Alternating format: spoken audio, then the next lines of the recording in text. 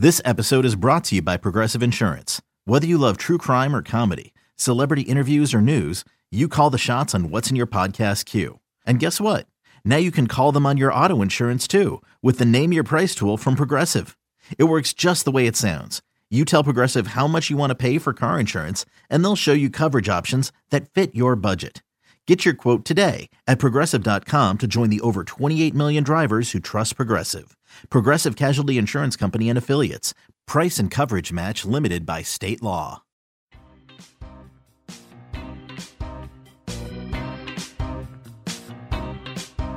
Hi, welcome to the Yankees Magazine podcast. I'm Hillary Georgie, and joining me is Nathan Makaborski. Hello there. And John Schwartz. Hello.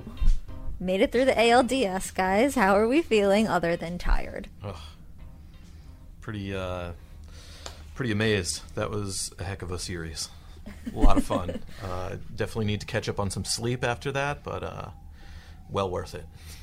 How different are the emotions for everybody right now compared to Friday night? Wow. Yeah. I mean, night and day. Yeah, after that Game 2 loss, I mean, I didn't want to look at a baseball on Saturday. I wanted nothing to do with sports. I was so disheartened. But, I mean, give this team credit. Every last guy on the roster believed that they could do this, and it's really pretty remarkable. I mean, to beat an Indians team that was so good all year, that had won 22 straight games that long ago. When was the last time they had ever lost 3 in a row? I think it was this June. season. It was in June. That's crazy. Yeah. They really pulled off quite a feat. So excited to take the next step here. Headed to the ALCS and leading the way. Manager Joe Girardi, kind of a great comeback for him. And that brings us to a story that John wrote for this October issue of Yankees Magazine about Joe and the Joe Girardi show. So, John, tell us a little bit about our manager, Joe Girardi.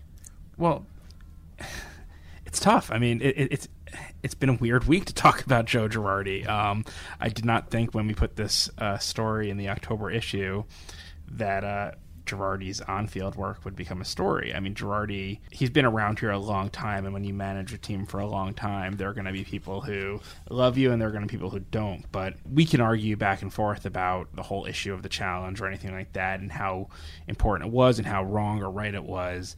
But one thing you expect kind of is just that Joe Girardi is Joe Girardi, and you're going to know what to expect from him. I did not expect for him to be the defining off-day story. But, you know, obviously now that things have resettled themselves, I guess we can talk about the Joe Girardi show. So basically, just to give a little bit of background here, I had noticed over the course of the season that Meredith Marakovitz on her social media accounts was posting these fun pictures from these trips they were taking to film the Yes Network's Joe Girardi show. And it had previously been this just kind of like studio show, and I mean no disrespect when I say this, just very recappy, very much talking about the week before and talking about the week to come. And there are people who love that, and it serves a purpose. I don't know how much use I have for something like that. And all of a sudden, though, they were just going on these road trips together. And I became fascinated by this idea of this changing perspective on Joe Girardi. And that's what I decided to look into with the story, which was, what is Joe Girardi like for these shoots, and how do they work? What were your impressions of Joe before doing the story? What were your impressions during the story? What are your impressions now? I can start with expectations first, which was, I think Girardi's great to work with. I've never had a bad one-on-one experience with him. Anytime I've needed something, he's been easy to deal with. He's thoughtful. He's smart. Certainly experienced. He's experienced. Yeah. So, you know, my experience with him personally was just, you know, this is a very rigid, very, you know, direct, centered, in a sense, person on who he was. And he wasn't going to really perform for anyone or anything. And that was part of what intrigued me about this. If you go watch some of the old episodes of it, you know, he's getting his family involved and his daughter Lena, and he's just very different on this show. He's very engaged. He's really excited about when he's talking to people about the things that they do best. He really, really has a lot of questions. I talk about it a lot in the story. You know, he's kind of obsessed with like pizza makers and their pepperoni, and like just the way that they get the like perfect curls of burnt pepperoni. And you can see that this is a guy who like is not just, you know, trying to fill time on a TV show. Like he really, really wants to learn more about this pepperoni. Actually legitimately interested in this pepperoni. Right. And the thing is, so how does that jive with a guy who, acts so emotionless on the field, who just scowls as he, heads to the mound to, make a pitching change and things like that. Is this where he's getting his joy? Is it that he's performing on the camera, or is it that he's performing in the dugout? That was what I really wanted to find out. And the answer is? The answer to me, it seems like a life in baseball teaches you how to put on your game face. But I don't think that you can have a game face in the way he is when he's saying to, someone at the Rock and Roll Hall of Fame in just a total non sequitur why Dire Straits needs to be inducted into the Hall of Fame, and going through all the reasons why they need to be like that. You can't just. Joe Girardi likes to do a lot of research and he likes to be prepared for everything, but that doesn't strike me as something like, okay, I have prepared a 1-minute monologue on Dire Straits. You can tell that's a lifetime of thinking about Dire Straits. So which is real? It seems to me it's more likely that it's the guy who's, pitching Dire Straits for the Hall of Fame. Why can't two things be true, though? I feel like, why can't he be the guy who loves Dire Straits and wants him to be in a Rock and Roll Hall of Fame, and also the rigid manager? Like, he can be both things, can't he? Well, in reality, he probably is to a degree. My question, though, is, can he really be so emotional in one side and so emotionless in the other side? I think, to me, it seemed like, there's an example I put in the story. You guys know, every home game this season, he meets with the media before every game, but for every home game, he's done it wearing the T-shirt of a charitable organization. And if you watch him, what he does is he sits down behind the microphone and does about 2 minutes on what this organization is. He has a paper next to him so he can make sure he gets details right. But he names the people involved with it. He gives a little bit of information about how it started and what it is. Now, the reality is there's a couple people watching this, live feed probably who are seeing that.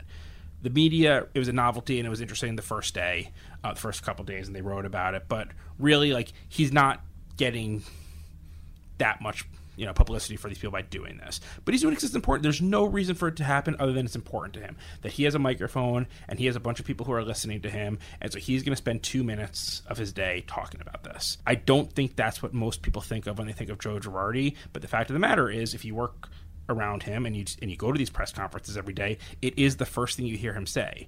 So I think that there is that side to him, obviously. There is that side to him that just cares very deeply about his players and winning. But at the same time, if he feels like he's going to need to sit you down, even if that might, affect your belief in yourself or your confidence or your impression of who you are, he wears jersey number 28 right now, and he wants to wear jersey number 29 next year. Mm-hmm. So he's going to do whatever it takes to make that happen. Yeah, and cares very deeply about his family too, which comes across in this piece. I like the part about his daughter's involvement in the show this year. I thought that was an important aspect to include in this piece. Overall, I really enjoyed this piece a lot. I think it's hard to say I'm going to write a story about a manager, who's been here for a long time. It's mid-season. It's tough to come up with kind of unique angles sometimes. Like if we just say, all right, what can we write about Joe Girardi? Well, he managed 162 games this year for the 9th or 10th year in a row that he's been here. So I thought this was a really kind of unique way to show him in a different light. All the pictures in here are of him off field. And I thought that what I came away with after reading this is that Joe is a guy who really just appreciates greatness.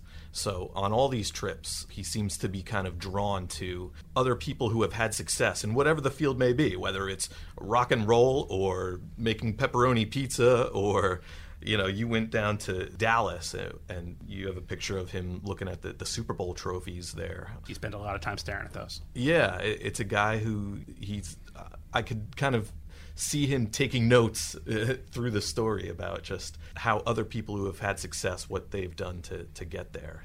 And I mean, here's the thing. You can watch the episode on Yes Network. You can go to yesnetwork.com and find the episode. It's the one I focused on was his trip to the new Dallas Cowboys training facility in Frisco, Texas. I really tried to do a good job of explaining this in the story, and I hope it gives some background so that if you watch the episode, you could see it. I cannot express to you, as interesting and as lavish as that place was, I cannot explain to you the way that a switch just clicked in his entire body when we went into that weight room. And he was just looking around there and just marveling at this machinery and asking so many questions. And Meredith, who is a great host of this show and a great partner for Joe in doing the show, I mean, she didn't have to do anything. He was interviewing this strength and conditioning coach about all the equipment, asking questions, literally marveling at it like it was a child. He is a gym rat beyond. So. Yeah, I mean, I mentioned the story. You know, his weight right now is within 5 pounds of his playing weight, which is people don't do that. They don't stay in that kind of shape after they retire. Not to keep repeating myself, you can't fake that. Like, that wasn't like a guy who was saying, okay, the red light's on and I need to look like I'm excited about this. You know, maybe there were other parts of the day that it was a little bit of faking it, but when he got into that weight room and he's talking to a guy whose job it is to train NFL players, this was literally Joe Girardi's wheelhouse. And I thought that was a lot of fun. And I thought that, first off, the Cowboys were amazing at giving us all the access to this place. The YES Network team involved in this, from Meredith to the producer, Eric Roldan, to all the camera. It's just a great operation they have. I say this probably 36 times on these podcasts so far. I'm a total sucker for behind-the-scenes things. Which is why I was excited to do this story. And it was really fun just to watch how they make this TV show, which, they filmed on Friday, and on Sunday it was, on TV. Yeah. I got to spend a couple weeks writing the story. They got to spend a couple hours editing this TV show. That stuff was really fun for me. I was glad I got to see it. But I really, like I said, I just enjoyed, I'm going to be back here next year. And I assume Joe Girardi's going to be back here next year. And we'll do 162 games together. And it's nice when you see something that is a little bit different from what your expectations are. And that was what my goal with the story was just to say, you know what?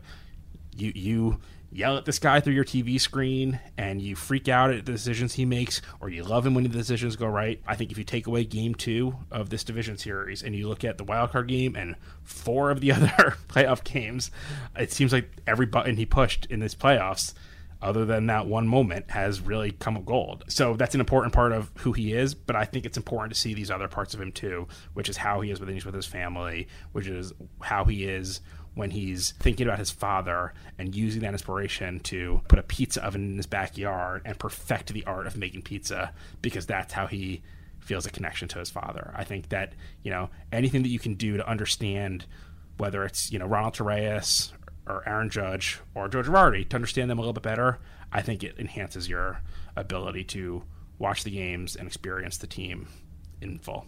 Definitely. And I think you nailed it with the story. I think it shows a different side of Girardi, like Nate was saying, something that you don't get to see often. So great work with it. And question for you, which is the better trophy, the Vince Lombardi trophy or the Commissioner's trophy for the World Series? You've seen them both up close now. So the Commissioner's Trophy, it changed a couple years back.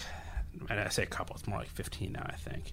I happen to think the new version is just glorious and gorgeous. It's just a perfect trophy. The old one was a little bit like tacky, kind of like some weird gold stuff there. The problem I have with the Commissioner's Trophy is if you look at old Commissioner's Trophies, those little flags at the top of it, they're not that sturdy, and half of them are kind of like bent down or whatever. So, it's great when you look at it for the first time, but, it takes a lot of work to get that going. There's something very perfect about the Vince Lombardi Trophy. I love that you look at the Vince Lombardi Trophy and you just know this trophy must go to the football champion. It's just very clear. I remember I used to take the bus to school with a kid whose parents worked for Tiffany, and they were on the group that actually every year would do the trophy, and he would always talk about that come Super Bowl time. So for me, I think I do have a slight affinity for and maybe even a preference for the Vince Lombardi Trophy. But with that said, I think there are 25 guys who work in this building who, should they bring home the Commissioner's Trophy, they're probably not going to ask me what my preference is. Yeah, probably not. Probably least likely question to be asked. I will say, I think it was before we started filming, when Girardi was just kind of looking over the trophies, someone asked him, so which is better, that same question, and he was just like, well, I don't know what it's like to play. I mean, it was like the perfect Girardi answer. It wasn't like anything like, he's like, well, I don't know what it's like to play for this one, but I know what it's like to play for, and it's just like, okay, well, that's, that's how you open your binder. Great politically correct exactly, answer, Joe. But I don't even know if political correctness is the thing there. I think it's just like this idea that, again, it goes back to what I've been saying here. There are certain, if you ask him about, what kind of pepperoni he likes better, he'll give you a dissertation on it. But you talk about these trophies and he just reverts to baseball Joe Girardi, and the answer is contained herein. And these are the, this is how I came to my decision and my conclusion, yada, yada, yada. It's just cite 17 sources and you got a great answer. Exactly. Well, John, I think our readers appreciate your penchant for doing behind-the-scenes work. I think you take people into a place where few are allowed, and it makes for a great story. So this is it's called The Showman. It's in the October issue of Yankees Magazine, which if you're a subscriber, you should have received by now. And if you were at the stadium for any of those exciting games last week, the wild card game or the division series games, it's the same program, essentially. We put a different cover on for those series, but the insides are all the same. The Joe Girardi feature is in there. Hillary's Gary Sanchez feature, which we discussed on the last episode, is in there. And there's a lot of other stuff, too, to check out. So be sure to pick up the October issue, our last official issue of 2017, although we never stop working. So there's always something going on. You'll have to stay tuned to see what's next from the Yankees Publications Department. Stick around for that. And also coming up on the podcast, we're going to talk a little recap of the ALDS and a little preview of the ALCS, so stick around.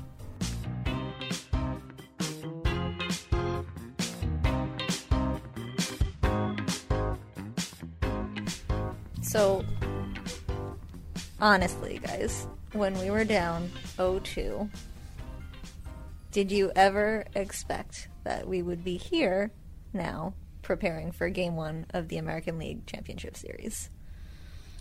Well, I mean, for me, I will say that I have been in baseball long enough to know that you can expect anything. I mean, anything can happen. Nothing really shocks me. But I will say that this one was particularly memorable just because of the way we lost Game 2. Sometimes I can't detach myself from being a fan, and I was, like I said earlier, really disheartened after that loss. But clearly, the guys in that clubhouse were not. You hear baseball players talk about it all the time. It's such a cliche. You got to turn the page. Tomorrow's a new day.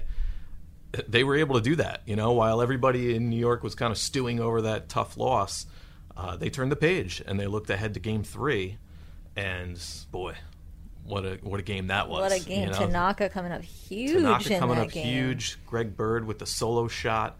Aaron Judge with the catch to rob the 2-run homer in a 1-0 win, and it definitely brought back memories of the flip play. It was kind of the same scenario where it's a best-of-5 series. We're down 0-2, and just a really, really tight Game 3 where you kind of felt like one play could be the difference. And in that game, it was a Jorge Posada solo home run, and it was a tag out at home plate. And in this game, it was a defensive play out in right field where good thing our right fielder is 6'7". Barely even had to jump for that ball. But what a huge play that was. And then Greg Bird comes up the next inning with the solo homer. And after that, it was like, okay, maybe we can, string something together here. Yeah, the pulse was back for sure. After that game, and really after every game so far at Yankee Stadium, whether it was the wild card game or the 2 home games during the division series, all the players talked about what a boost the crowd has given them so far. The crowd has been insane. It has. And really, I don't remember it being this loud, even in 2009 when we were winning. And I think because, our backs were never really against the wall in the same way in 2009. We were never forced into that elimination situation. So, when it's do or die, I mean, the crowd is locked in from the first pitch. And so I think that has been a factor as well into why these crowds have been so great so far. It's a strange thing because, Nate, you and I both have been to a lot of postseason games in the Bronx. That wild card game was insane, the sound in this place. I literally can't express just how crazy that crowd was. The crowd, I personally wasn't here for Game 3, but what everyone said was that the moment after that Greg Bird home run was louder than anything they'd heard in 2009. I was sitting in the press box for that, and it was a wall of just... I can't explain it. It was the loudest I've ever heard. And you and I were sitting next to each other for the wild card game, John, and Yes, it was madness. It was madness. Yeah. But the Greg Bird home run, I've never heard anything like it. I also think it's just this group. This is a different group. And you can go back to it and say, this idea of, is this a rebuilding year? Is this not a rebuilding year? Whatever that is, there's just something about this team, I think, that, inspires this level of just all out craziness from the fans.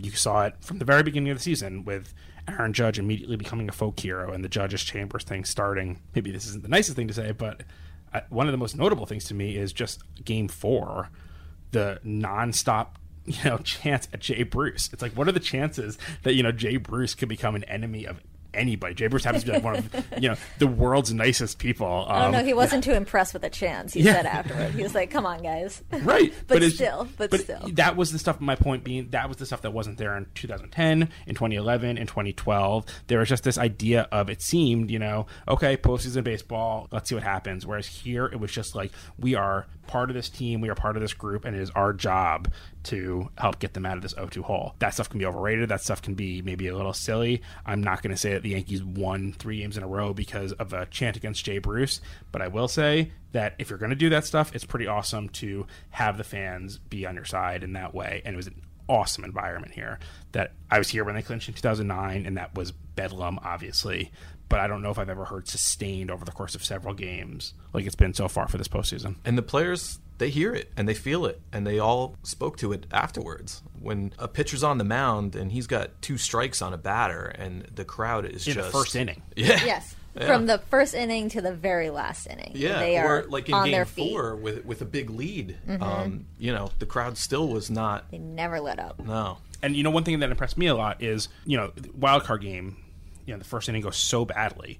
And yeah, it got a little quieter in there, but it didn't fall off a cliff in the way it sounded like Progressive Field did last night. Right. Where the air got sucked out of that stadium so fast. Obviously, in the wild card game, it did pick up once Gregorius hit the home run. Oh, yeah. But you didn't get that feeling of just like, why are we here? Like, oh my God, this is over. Right. In the first inning. People weren't like getting up and leaving, or like just leaving their seats and going to eat. Like, they were sitting there. And for Brett Gardner's at bat, when he had that long at bat, they were there. They were cheering. They were on their feet for that too. So I think they stuck with it. So here we are, done with the division series. I think it's worth pointing out 2 of the biggest at bats of the postseason run so far have been Brett Gardner's first at bat of the playoffs, which was just a walk, which didn't seem huge in the moment, but The Yanks had fallen behind 3-0 in the top of the first. Severino gets knocked out of the game, and you're thinking, all right, if we're going to come back, we need to start now. We need to at least get a run. That was my thought. We need to at least get 1 run. Brett Gardner starts off the bottom half of the frame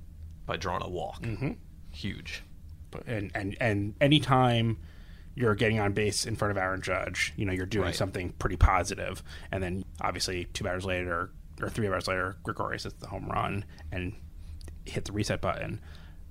I think it's pretty amazing that with all the players on this team and the storylines on this team, and even frankly over the last 3 days, the pitching on this team, it's going to be hard if things go for the rest of this postseason run the way the Yankees want them to.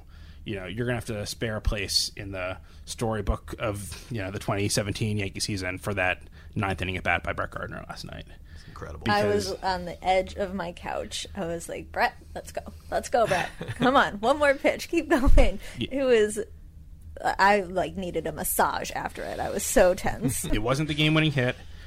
Chapman didn't give up a run, so you can play the sliding doors game all you want, but it didn't matter into the outcome of the game on paper. But and frankly, it really should have only been 1 run coming in there. It was a 2nd run because of the error. But just that was as fierce an at bat as I remember watching. And he credited Judge afterwards, which is interesting when you have a guy who, what was he, 1 for 20 in the series? But still, just the season that Aaron Judge had, he still Fastball, strikes. fastball. They didn't want to walk him. Exactly. You You have to can't load the respect it. bases, You have to for a guy respect who it. hit 53 home runs. So, Gardner knew, sit on the fastball and wait till I get one in the zone. And being the professional, experienced veteran hitter he is, he knows what to do with a pitch like that. And man, there's something to the fact that Allen works so unbearably slowly that it just made that even more epic, because it felt like there was a minute and a half between battles in this war. Just every pitch, and this he would just fight these things off. And man, you can't not tell the story of Didi Gregorius from this game. You can't not talk about what CeCe did and what Robertson did and all these things. You always want to be too careful that, in trying to prop up a smaller moment, you don't forget some of the bigger moments that put it there. But man, that at bat is just not to be forgotten. And you put yourself in the Indians' shoes. Okay, we face Chapman in the 8th. We're down by 1. Maybe we run into 1 in the 9th and tie this game. Kind of like last year. Right. Right. Exactly. It's in the back of everybody's mind. But the way Chapman's been throwing this postseason, once it goes from a 1-run game to a 3-run game and you only got 3 outs to work with. And that 9th, look, that 9th, he was not the Aroldis Chapman in the 9th inning that he had been in the 8th inning. He had been sitting for over a half hour. Sure. So it was shakier, though. It was if that was a 1-run game, that's very different. Obviously, if it's a 1-run game, he's probably not sitting for a half hour. Yeah. But, look, he got it done, and he didn't give up a run. But, man, that was a very different situation because of that at bat. But, again, not to, let's talk about Didi Gregorius, maybe. Didi, Again, what this goes a game. back to the wild card game. There's a lot of symmetry between the wild card game and Game 5 last night. But, Didi saved, the bacon in the wild card game by really resetting that game. And, that was pretty incredible last night. Didi is one of... I don't know if it's fair to say that he doesn't get enough credit, because I think he is getting credit, but I still think people overlook him a little bit in favor of the Judges and the Sanchez's and even Severino. I think Didi is still inexplicably flying under the radar on this team. Not for long. Yeah, a few more postseason games like this, and that will not be the case. But, if I told you before the series that we were going to have to face Corey Kluber in games 2 and 5, and that he wasn't going to make it to the 5th in either one. I think he totaled less than 6 total innings against us. Just amazing. I don't know what the Yankees, scouting report or game plan was against him, but whatever it was genius, because, he's an incredible pitcher. It was scary having the prospect of having to face him twice in a short series like that. And the way they attacked him was just it's incredible. I say this as just a general baseball fan, someone who really loves watching the game. I love watching Kluber pitch. I was excited to see a long battle in Game 2 and then in Game 5 with Kluber, and I was a little bit bummed that it didn't play out that way, just because I think it's more interesting when great players do great things in the postseason. I think Kluber is a great player. Part of me hopes maybe he was a little hurt here, but when it's not against the team that pays me a paycheck every other week, I do really, really hope that next year and beyond we can see again what we saw from him in the second half, because he's just been so much fun to watch this year. Yeah. Well, we're going to see some more great players coming to Yankee Stadium. We got more games here coming up next week. More games, more baseball. These Houston Astros, I feel the same about the Astros as I do about the Indians. The regular season, the regular season they had was incredible. We had a losing record against both these guys in the regular season, but as we just saw, the postseason's a different animal. So, Hillary, what are you expecting here in this next round? I am excited to see kind of the matchup between somebody in the stadium next week is going to win the MVP. It's either going to be Altuve or it's going to be Judge. So I'm kind of excited to see them face off and how they can do in this series. I'm just excited to see them stand next to each other. I know. I think the pictures are going to be great. I just want, got to get that gram of Altuve and Judge. I think I'm interested to see how we fare against Keuchel, especially after what he did to us a couple years ago in the wild card game when he completely just manhandled us. I want to see how we fare against him now with this much different team in this much different situation. I don't know. I think, like you said, anything can happen. So my expectations are 0 at this point. I don't know what to expect. I am just here for it. I am here for all of it, and we'll see what happens. I think it'll be fun. This is house money. This season was not supposed to go this way. And it's weird to say that from, an office in Yankee Stadium. I think that the Astros are a great team. I seem to recall several years ago Sports Illustrated predicting that they would win the World Series this year, so maybe they're right on their way. But I wouldn't want to play the Yankees. I said that before the Indian series. I feel that way now. You've seen a team play really badly in one game and then get kind of unlucky in a second game. But if they can get 5 innings from their starting pitcher, I don't think that you expect that the Yankees will lose the game. There's no quit in this team. No matter what, they play till the last out, they play till the last game, they play till the last pitch. They are in it for the long haul, these guys, and they keep saying they're not done yet. They want to keep going. And, the thing that I liked about this team going into the postseason was the fact that everybody is healthy. Like there's been years where we kind of have sort of limped into the postseason, or you might be missing one key guy. I mean, this lineup, it's like 1 through 9. You've got professional hitters that can do damage in every spot in the lineup every night. All of our starters are healthy. The bullpen in great shape. So, and I'd also like to see us not fall in an 0-3 hole and have to battle back with elimination game after elimination game. I'd like to see. I mean, we're good at it, but I would prefer not to. My heart can't take it anymore. Yeah, it would be nice to, kind of go toe-to-toe for a little bit. But, the little maybe undervalued, underappreciated part of this division series is that, a lot of our offense actually didn't show up for it. Yeah, if we can get a couple more guys actually hitting the ball. Yeah, I mean, we have a designated hitter position, which it would be nice to get some hits from.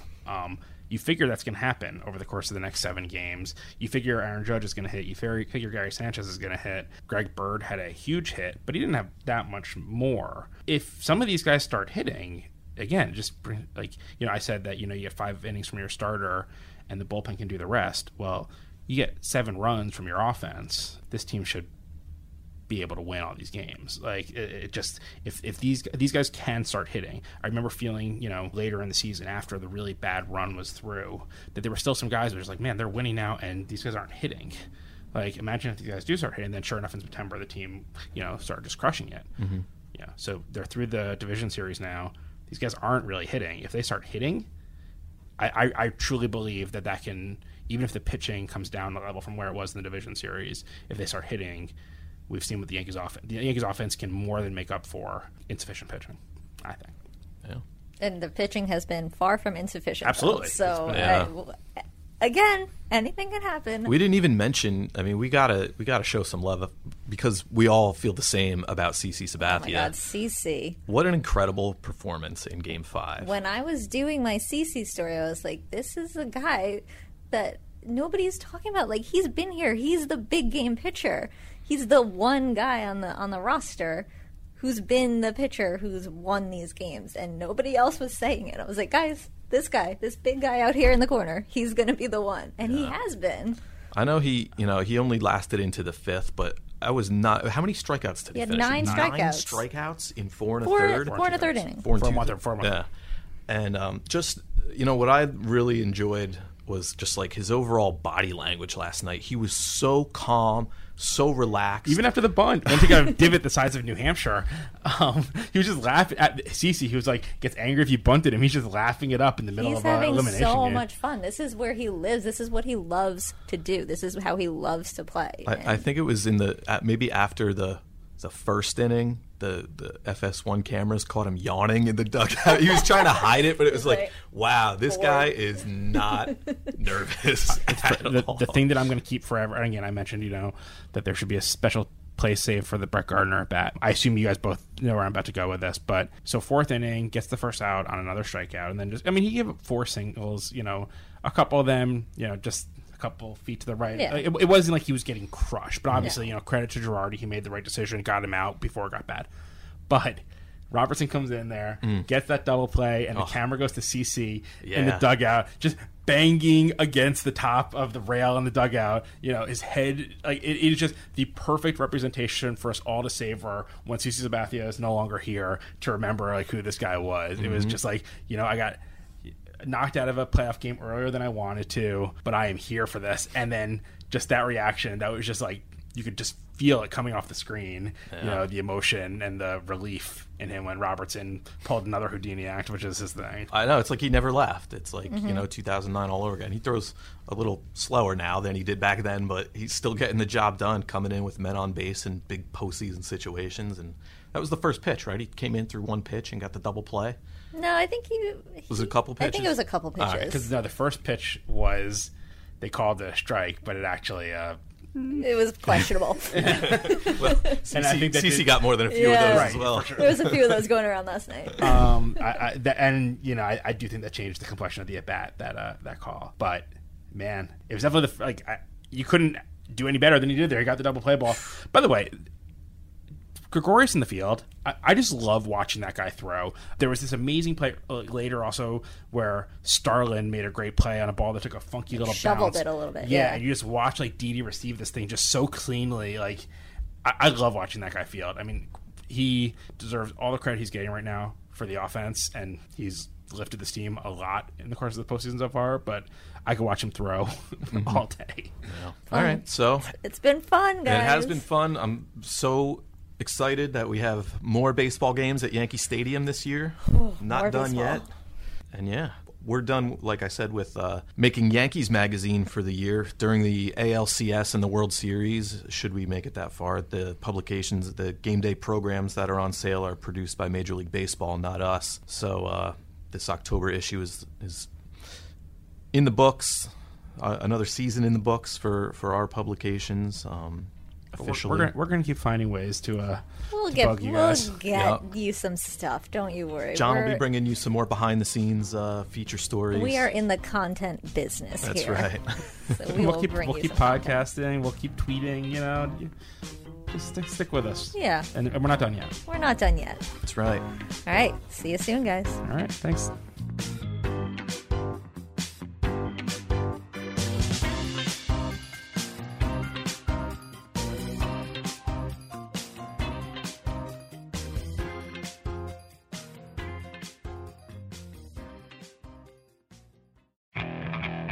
Okay, picture this. It's Friday afternoon when a thought hits you. I can waste another weekend doing the same old whatever, or I can conquer it. I can hop into my all-new Hyundai Santa Fe and hit the road. Any road. The steeper the better. Because my all-new Santa Fe is available with H-Track all-wheel drive, so I can hit the trail without a worry in the world. Heck, with 3 rows and best-in-class rear cargo space, I can pack the whole family in with all our gear. We've got available dual wireless charging for our phones, so we'll never lose touch with civilization, and we won't lose touch with the primordial power of Mother Earth. So which is it? Waste the weekend or do something a little more epic? And conquer it in the all-new Hyundai Santa Fe. Visit HyundaiUSA.com or call 562-314-4603 for more details. Hyundai, there's joy in every journey.